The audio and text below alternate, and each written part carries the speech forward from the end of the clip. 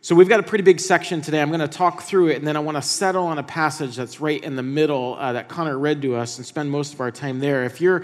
If you've been out for a little while, you're not familiar, you kind of forgot where we were last week, just this to kind of set the scene. We're in this Feast of Booths or Feast of Tabernacle. It's kind of early October. It's like a harvest festival, and it's when the people of God, they would remember God's provision in the wilderness during their exodus, and they would rejoice at God's continued provision for them in this agrarian or agricultural culture that they were in. And also part of this feast had an eschatological perspective, meaning it was looking forward to the coming of God's kingdom. So it was about what God had provided, what God was currently provided, and what God would someday provide in the Messiah. So look at verse 25 of John chapter 7. At that point, some of the people of Jerusalem begin to ask, isn't this the man they're trying to kill? They're talking about Jesus.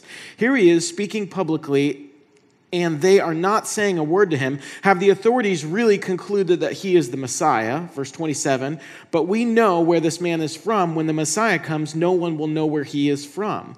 And then verse 28, then Jesus, still teaching in the temple courts, cried out, yes, you know me, and you know where I'm from. I'm not here on my own authority, but he who sent me is true. You do not know him, but I know him because I am from him, and he sent me. The people are there and they're saying, well, why don't they just arrest Jesus? Do they really think that he is who he says he is? And then at the same time, they kind of question their question because they're like, well, it can't be that because we know where he's from. There was this prevalent, although unbiblical belief that the Messiah would be completely unknown until he appeared. And when he appeared, he'd be anointed, and then he would overthrow the government that was oppressing these people, and then everyone would know that he is the Messiah. He would just show up out of nowhere. It would be very clear, this is the one. But they've known Jesus for a long time, and so they're saying, well, how could he be who he's claiming to be? And so Jesus exposes a lack of understanding. He reveals his nature, and Jesus is in effect saying, yes, you do know me, but you've missed the point. Meaning, like, you know kind of the story of who I am, but you've missed the point on who I actually am. It's not about where you think I'm from. It's about who sent me. In his commentary on John D.A. Carson says this, Jesus' point is not that God exists, but that God, as the one who sent him, is real. Or in a modern idiom, he really is the one who sent Jesus. Jesus is saying, he who sent me is true, meaning the God who sent me is the real God. And you think you know God, but you don't know him because you don't know me. I'm going to give you, again, we've done this, but I'm going to give you just the bottom line in the book of John. So if you kind of just pass out for the rest of this sermon or you just miss John, here, I'm going to give you just the bottom line of what John, who wrote this account of the life of Jesus, he's called the evangelist, this is what his bottom line is. Only through Jesus can God be truly known. Only through Jesus can God be truly known. And as you can expect, there are people who are divided on this. In fact, some people want to imprison him. We see that in this section. And other people actually believe him. Look at verse 30 and 31. At this, they tried to seize him, but no one laid a hand on him because his hour had not yet come. You see, the sovereignty of God is active in the life of Jesus here. It's not yet time. It's not yet his time. And still, many in the crowd believed in him. They said, when the Messiah comes, will he perform more signs than this man? What they're saying is, look, how could there be another Messiah? Because look at what this guy's doing. Is somebody else is going to do even more signs, even more wonders than what he is doing? Look at verse 32. The Pharisees heard the crowd whispering such things about him. And then the chief priests and the Pharisees sent temple guards to arrest him. And Jesus said, I'm with you for only a short time, and then I'm going to the one who sent me. You'll look for me, but you will not find me, and where I am, you cannot come. The Jews said to one another, where does this man intend to go that we can't find him? Will he go where our people live, scattered among the Greeks, and teach the Greeks? What did he mean when he said, you will look for me, but you will not find me, and where I am, you cannot come? And so the Pharisees, they enlist these temple guards, and they don't have real authority. They're not like policemen. They're from the Levites, and basically these temple guards, their job was to kind of keep order in the temple.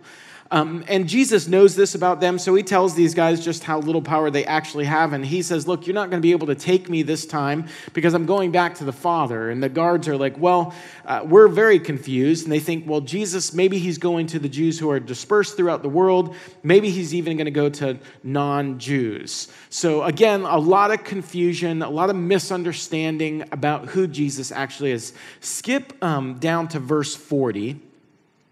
And then we'll go back to that section in just a second. On hearing his words, verse 40, some of the people said, surely this man's a prophet. Others said, he's the Messiah. Still others asked, how can the Messiah come from Galilee? Does not Scripture say that the Messiah will come from David's descendants and from Bethlehem, the town where David lived?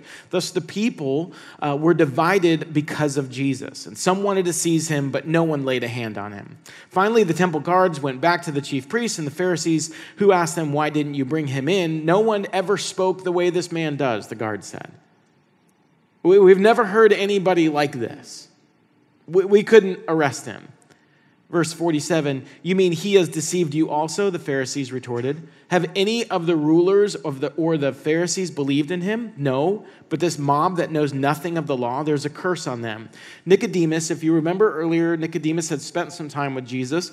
Nicodemus, who had gone to Jesus earlier and who was one of their own number, asked, does our law condemn a man without first hearing him to find out what he has been doing? And they replied, are you from Galilee too? Look into it, and you will find that a prophet does not come out of Galilee. All right, let me explain what's happening there.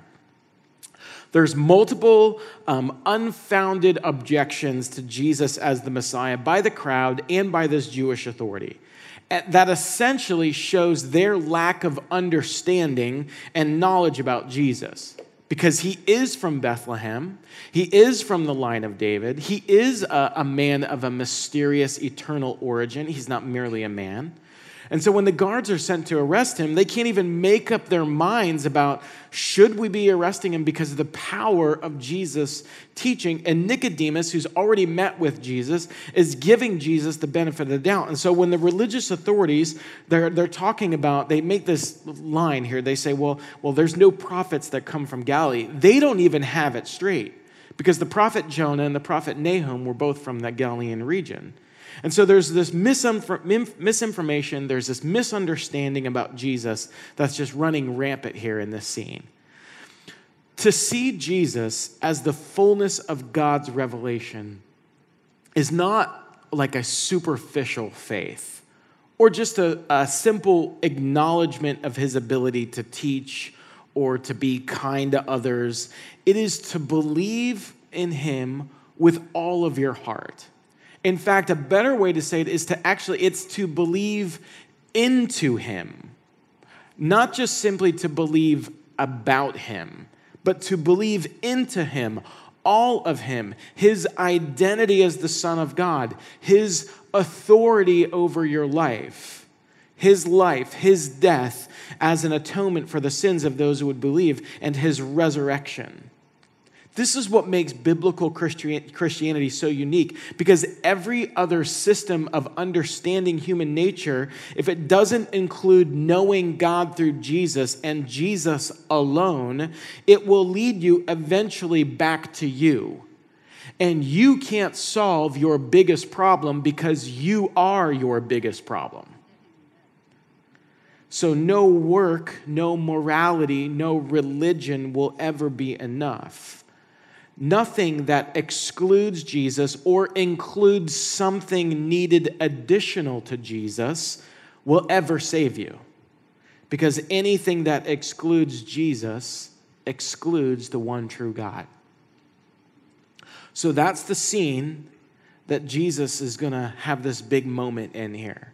There's all this kind of swirling misunderstanding and misconception about who he is, accusations that are flying, people who have already left, people who are contentious, people who want to arrest him. That's the scene. That's the tension in this next couple of verses here. Look at verse 37. And this is where we're going to camp for the rest of our time. On the last and greatest day of the festival, Jesus stood and said in a loud voice, "Let anyone who is thirsty come to me and drink. Whoever believes in me, as Scripture has said, rivers of living water will flow from within them." And by this he meant the Spirit, whom those who believed in him were later to receive. Up to that time, the Spirit had not been given, since Jesus had not been glorified. So Jesus here at this festival of booths, this festival of tabernacle, this massive crowd, he's addressing a group of people who'd be very familiar with drought. They were accustomed to seasonal droughts and a consistent lack of water. The riverbeds would all be dried up, the vegetation would be burned up by the sun, and there would be no water in the cisterns, meaning there's no water to drink. So the entire community here is well aware of their need for water. And so Jesus speaks in such a way that would just really capture their attention. And what Jesus is going to do here is what Jesus does very often. He's going to take a moment in the culture and he's going to dial into what the culture is talking about, what the culture is thinking about, what it's paying attention to. And he's saying to them, the same way that you pay attention to bread and your need for bread, the same way that you pay attention to water and your need for water, he's saying, I want you to give that attention. I want you to give that energy. I want you to give that level of focus to me. In fact, he says, I'm living water. And the reality is that Jesus is still speaking that to us today. He's still speaking into this concept of living water for us. And here's what I mean by that. Every person in the room, regardless if you're a Jesus person or not, or Christian or not, a Bible person or not, we all have things that we've planted into our life. We have things that we've dug a hole and we put a seed in, we've planted into our life, that we have an expectation attached to the thing that we've planted that it's going to grow into purpose, or it's going to grow into satisfaction, it's going to grow into identity, it's going to grow into joy, it's going to grow into peace, it's going to grow into meaning, it might even grow into salvation for us. We all have things that we've planted.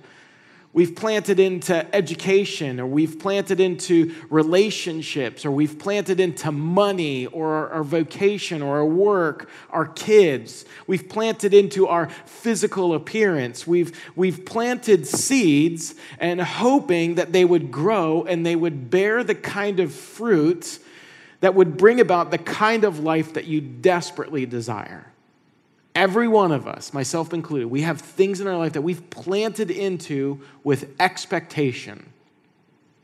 And I think that even applies to our life with God sometimes.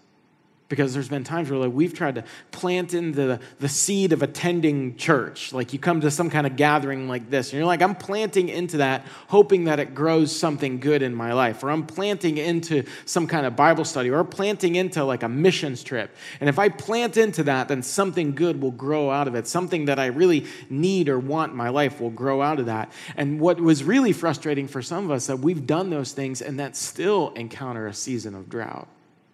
And in that moment, Jesus steps in and with a loud voice, he says, living water is here. In a world that is full of longing and full of searching and full of letdowns, Jesus is saying once again to these people here and to us this morning, I'm what you're looking for. I'm what you're looking for. The expectation should be attached to me.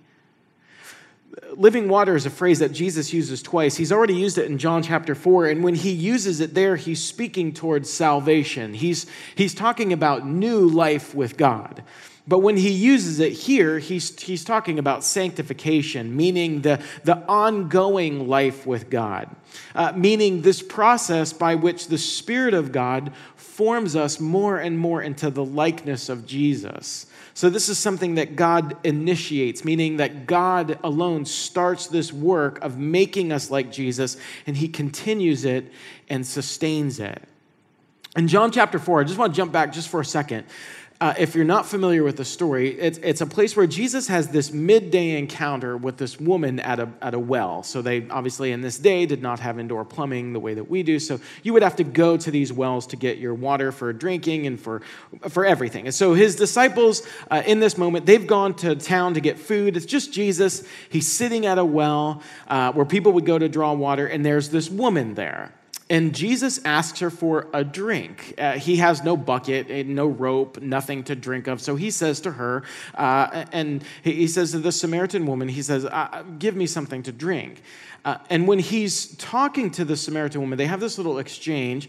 And he says to her, he says, if you knew the gift of God and who is talking to you, you would ask for living water. And there's this amazing moment in this dialogue where she says, well, give me some of that water. I want that. Living water, I want that. And then in verse 16, in response to this woman asking about the living water, listen to what Jesus does. He just completely flips the script. We're going to put the text on the screen. You don't have to turn back there. John chapter 4, verse 16. She says, give me this living water. And then this is how Jesus replies to her.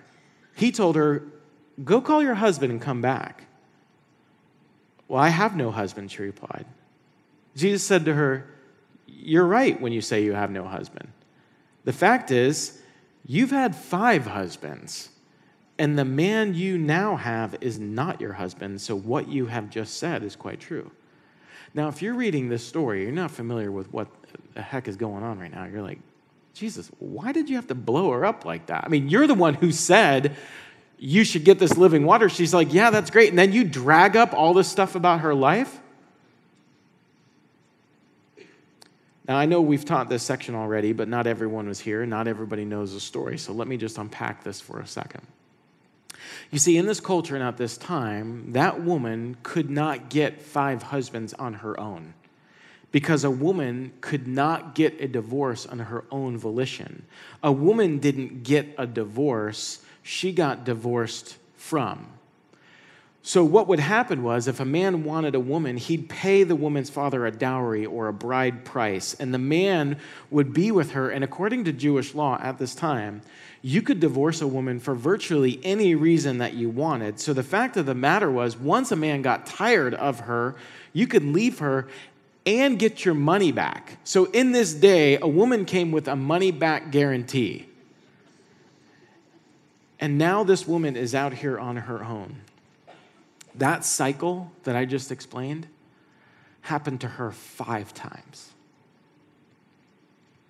She's been broken and abused and used, and there is now a stigma on her. So she's got to carry all that internal anxiety, that internal pain, but then there's a stigma that's on her that she has to carry around, along with all this other pain and baggage of being discarded multiple times, which is why she most likely ends up at the well at midday, not early in the morning when all the other wives and all the other women would go.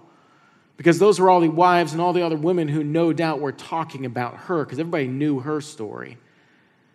She's alone and no one wants to be with her, and now she's with a guy who she doesn't want to marry because that journey of marriage has just been too costly and too painful. So instead of dealing with the brokenness of rejection, she'd rather live with a broken acceptance.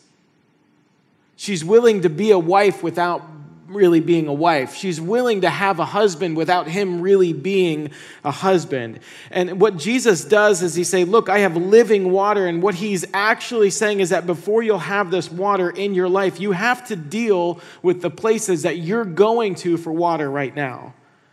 And what he's leading towards in this beautiful story is that before you turn your life to him, you have to reject this well that you've been drinking from. The places that you go to drink deeply from that are just leaving you more and more thirsty. If you're looking to anything other than Jesus for purpose, identity, satisfaction, life, only to have those things leave you absolutely parched, the invitation is to leave those things and to turn to Jesus, who is living water. And that's for a person who's not yet come to Jesus in repentance and faith, or given their life to him, who's come to the place where Jesus is the source of life. Now, Jesus confronts all of us, men and women, who have other places that we draw from in life, and he invites us to draw for him. Now, I want you to take that picture of John 4 that I just shared with you, that encounter, that amazing encounter that Jesus has with that woman. As we get to chapter 7, get back to this festival of booths, this celebration of the provision of God in the history, particularly in Exodus 17, where God provided water for his people out of the rock, but also looking forward to to the harvest. And Jesus steps into this celebration where everyone's in town and he's got everyone's attention. Now, each day of this feast, there were 7 days, they would have what they called a water ceremony. So in the water ceremony, there would be this procession of priests, and these priests would go to the pool of Siloam, they'd go to the spring, and they'd take a golden pitcher, and they'd fill it, and when the priest was filling this pitcher with water, a choir would sing, and they would chant Isaiah 12, verse 3, which is, "With joy you will draw water from the wells of salvation." In fact, the ceremony was often called the water drawing ceremony, as they were to draw on the inspiration of the Holy Spirit. Again, Carson says this: "These ceremonies were related both to the Lord's provision of water in the desert and to the Lord's pouring out of the Spirit in the last days." Pouring at the Feast of Tabernacles refers symbolically to the Messianic age in which a stream from the sacred rock would flow over the whole earth. Okay, so get this scene. Everyone is there. It's like we said last week. This is absolutely packed. This is the thing that takes over all of society. It takes over all of culture. The priests and the choirs are all singing about water. They take the golden pitcher, they go down to the spring, fill it up, and then they would carry it all the way back up the hill. And the crowd would have these branches in one hand, they'd have a piece of fruit in the other hand. I know it's weird, but this is what they did. And they would be reciting Psalm 113 through 118, these songs. They'd be singing these songs. And they're all songs about God's faithfulness and deliverance and about how God's going to move among his people. In fact, Psalm 114:8, right in the middle of this section, says this: "He turned the rock into a pool of water. Yes, a spring of water flowed from solid rock." So there's this huge procession, priests, choirs, branches, fruit, singing. It's a huge deal. And then the procession, this giant parade, would arrive at the temple. The priest would climb up the altar steps, pour water onto the altar, and then the crowd would circle around him, and then they would all start singing. It's a huge ordeal. Choirs, priests, parades. I mean, it's a huge thing. And the reason why is because they believed if it rained, that water came down, it meant that God was going to bless them that year. So they do all of this because they're seeking a blessing from above. They're seeking rain that would bring a fruitfulness to the ground, and the people saw a kind of like spiritual rain that God would bring to his people. Now, on the last day of the festival, so 7-day festival, on the last day of the festival, they would do that whole procession, that whole thing I just described, take the picture, go down to the spring, fill it up, hike up, sing the songs, shake the branches, carry the fruit, the whole thing. They'd do all that 7 times. 7 times. They'd go to the spring, they'd pour the water, sing the songs. And that's the scene of John 7, verse 37. It's the last day of the feast. The great day, all the things, all the expectation, everything's culminating into this moment. Make it rain, God. They're looking up, and I just kind of imagine Jesus. Again, like I've told you, read your Bible, kind of like engaging your mind, engaging your imagination. Last day, all the hoopla. The priest has done his thing on the 7th time. The people are on the last chorus of their song. The praise band's doing their Hillsong ending. I mean, it's like the crescendo thing. It's all like about to end. He just did the thing, poured the water. We're all singing choir. We're waving the thumbs, and at the chorus is just about to die out, and Jesus, watching, stands up and with a loud voice says, "If anyone is thirsty, come to me and drink. Whoever believes in me, as the scripture has said, rivers of living water will flow from within him." Anybody here thirsty? If the prophet Isaiah could invite people to drink from the waters, Jesus is saying, I'm the one that provides the water. You're in a drought. You're looking for water. There's going to be a time when the water is going to be in you. Now, notice, Jesus is offering the living water in John 4, and here he's saying that living water will flow from them. That's the distinction from earlier in John chapter 4. It's water to you, and now Jesus is saying there's actually going to be water within you. Let's kind of slow down a second, zoom out, and get the whole picture. Jesus has been rejected by his brothers. Verses 25 to 36, he's got people doubting who he is. He's got the Pharisees that are mobilizing guards to go arrest him. The masses are there. And now Jesus, what he could do is he could de-escalate the whole situation for his own good. There's already a ton of tension around Jesus. There's already a ton of people who've already left him. His own brothers have rejected him. I mean, he could just kind of host a small little gathering. He could just say, hey, I'm going to be in the corner of town doing a small little breakout session on water. I've got a little webinar if you want to get into it. You know, it's just a small little thing. He could have done that for his own good. But he steps up to center stage with a loud voice. Because for Jesus to break through the noise of religion and the stupor that we find ourselves in from chasing empty wells, Jesus has to disrupt. He's got to interrupt the whole thing. He's got to interrupt you. He's got to interrupt me. He has to interrupt and break up what the people had habitually doing. And I just think, God, maybe you're doing that with us today.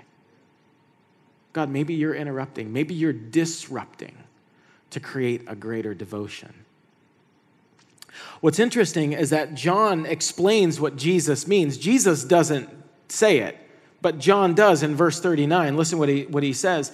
He says, by this he meant the Spirit. What Jesus is saying here, that the Spirit of God will indwell you and that you can have a life in the Spirit that's so powerful that it will flow from you and you'll be able to offer it to the world. This powerful spiritual life will flow from you to others for the fame of Jesus, for the good of the world. You see, this idea that we have that our life with Christ is only for us and us alone doesn't seem to be what Jesus has in mind here. He announces the indwelling of the Spirit in our lives. If you know the story in the book of Acts, and if you don't, I would just recommend that you read through it. But this is what happened in Acts chapter 2. There's about 120 believers that are gathered in this room. The Spirit of God comes down, and this church, this group of believers is now unstoppable in the advancement of the kingdom of God. Read Acts, it's crazy. Sick people are healed, demonized are set free, dead people are raised, and not because of an amazing preacher, not because of a great worship band, not because of an amazing space that they get to gather in. It was because each believer was filled with the Holy Spirit, and the Holy Spirit was flowing from them. And Jesus is saying here, you're in a drought, but there are rivers of living water that will flow from you. Now, he talks about kind of a similar idea in John 10. He says, the thief comes to steal and to kill and to destroy. I came that you might have life and have it more abundantly. He's talking about a life that flows from you to the world because of the Spirit of God within you. Paul picks up on this idea when he's writing to the church at Ephesus, this real place, this real group of believers in Ephesus. He says this in Ephesians chapter 5. He says, don't get drunk on wine, which leads to debauchery. Instead, be filled with the Spirit. When you're drunk, what happens? You're controlled. So he's saying in that same way, be controlled by the Spirit. Be filled with the Spirit. And look what happens when that happens. Speak to one another with psalms and hymns and songs from the Spirit. Sing and make music from your heart to the Lord, always giving thanks to God the Father for everything in the name of our Lord Jesus Christ. And look what happens when the Spirit flows from your life. In verse 21, submitting to one another out of reverence for Christ. The people of God are meant to be like a river of the Holy Spirit in the midst of a drought in the community. Let me make something just really clear here because I don't want to be misunderstood. You are not the river. It's the Spirit of God in you. in a believer that flows outward. We're to be this people who have rivers of songs that flow from us, and rivers of joy that flow from us, and rivers of thanks that flow from us, and rivers of humble, mutual submission to one another out of reverence for Christ that flow from us. And this is what happens when God fills us with the Spirit. He brings revival. And what's revival? It's the Spirit of God filling up believers, and those believers live in the fullness of God, the presence and the power of God, and it flows into dry places, and it flows to dry people. I heard one preacher who said he fills us to spill us. It fills us up so that we'd be poured out for the fame of Jesus.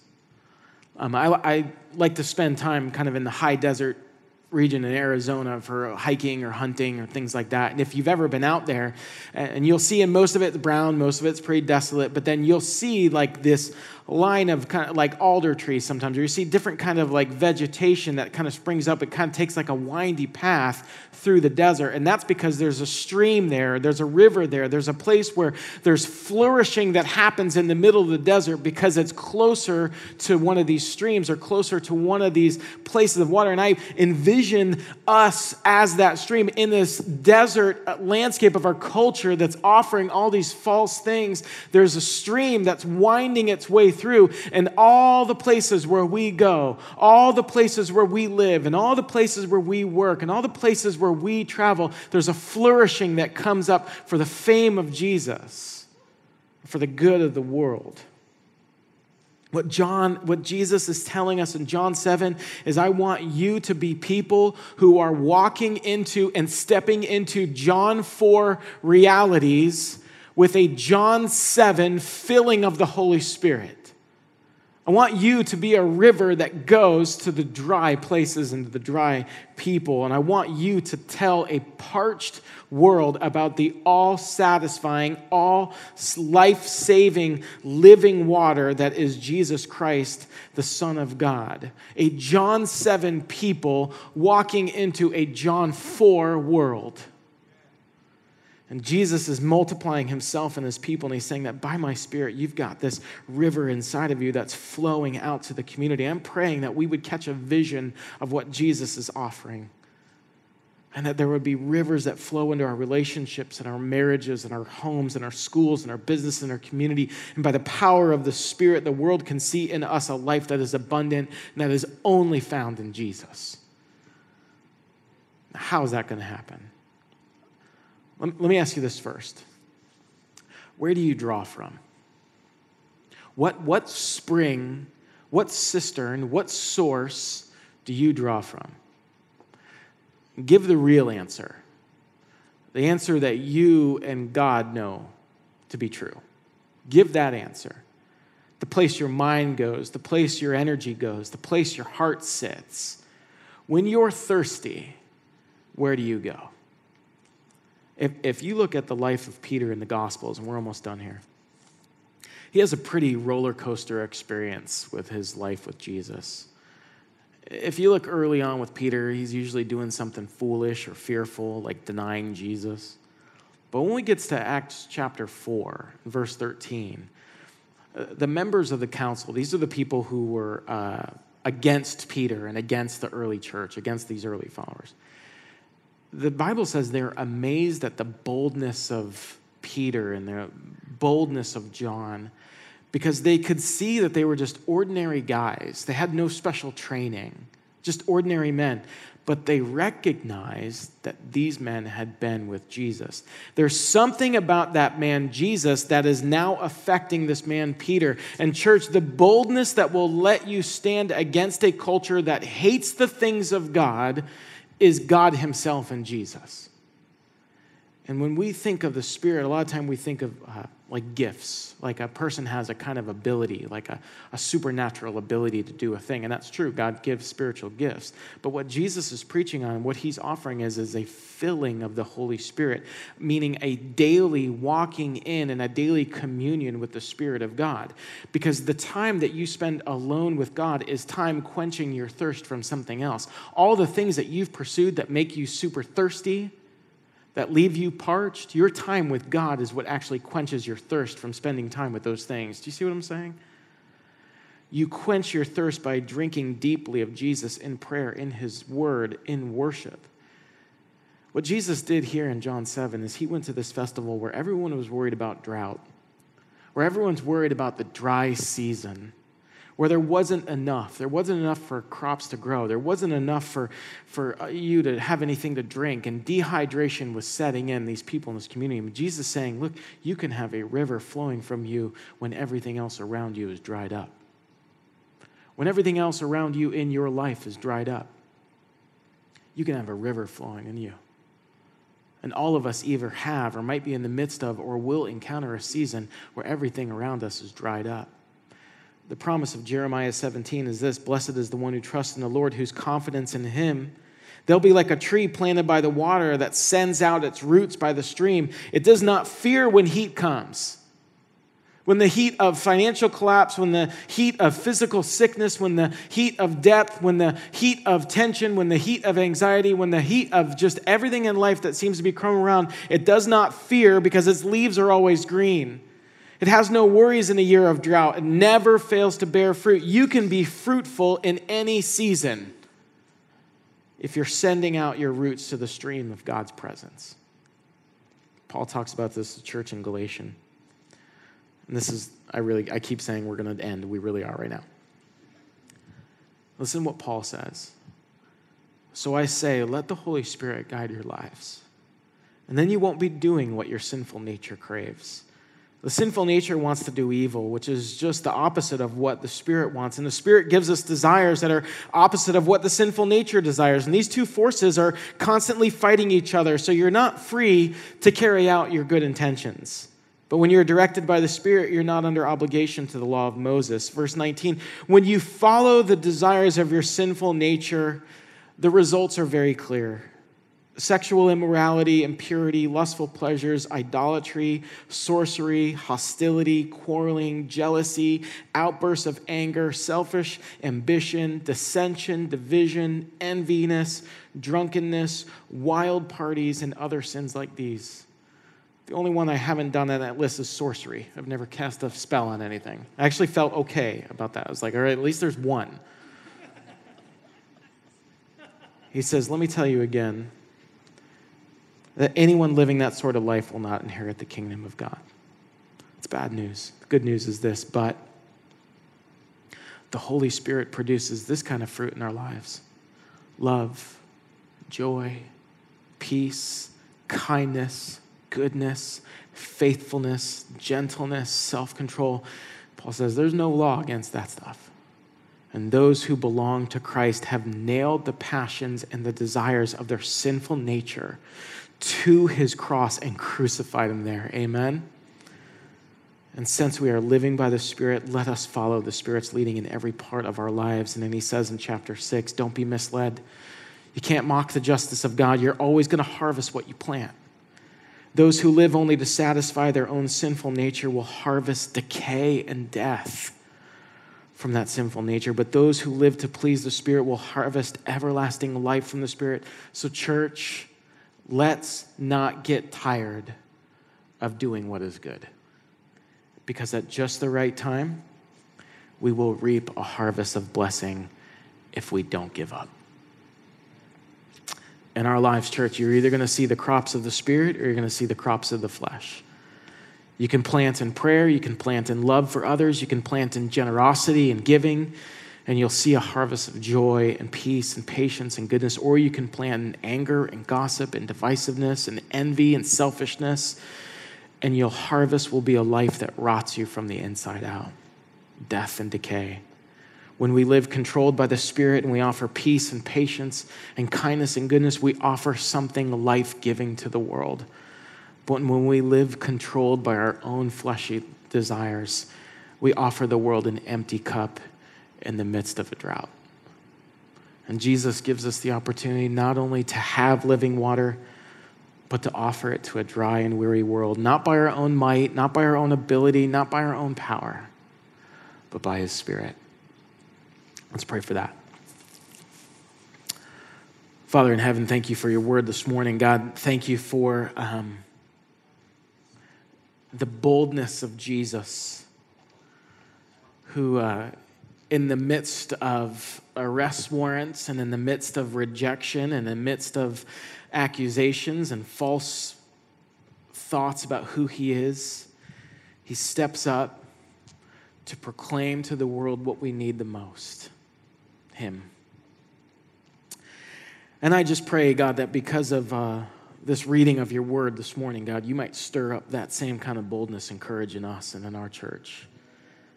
God, again, not by our own might, not by our own power. This is not a rallying speech for us to just pull ourselves up by our bootstrap. It's an invitation to drink deeply from you. And so, God, I pray that you would make us thirsty for you.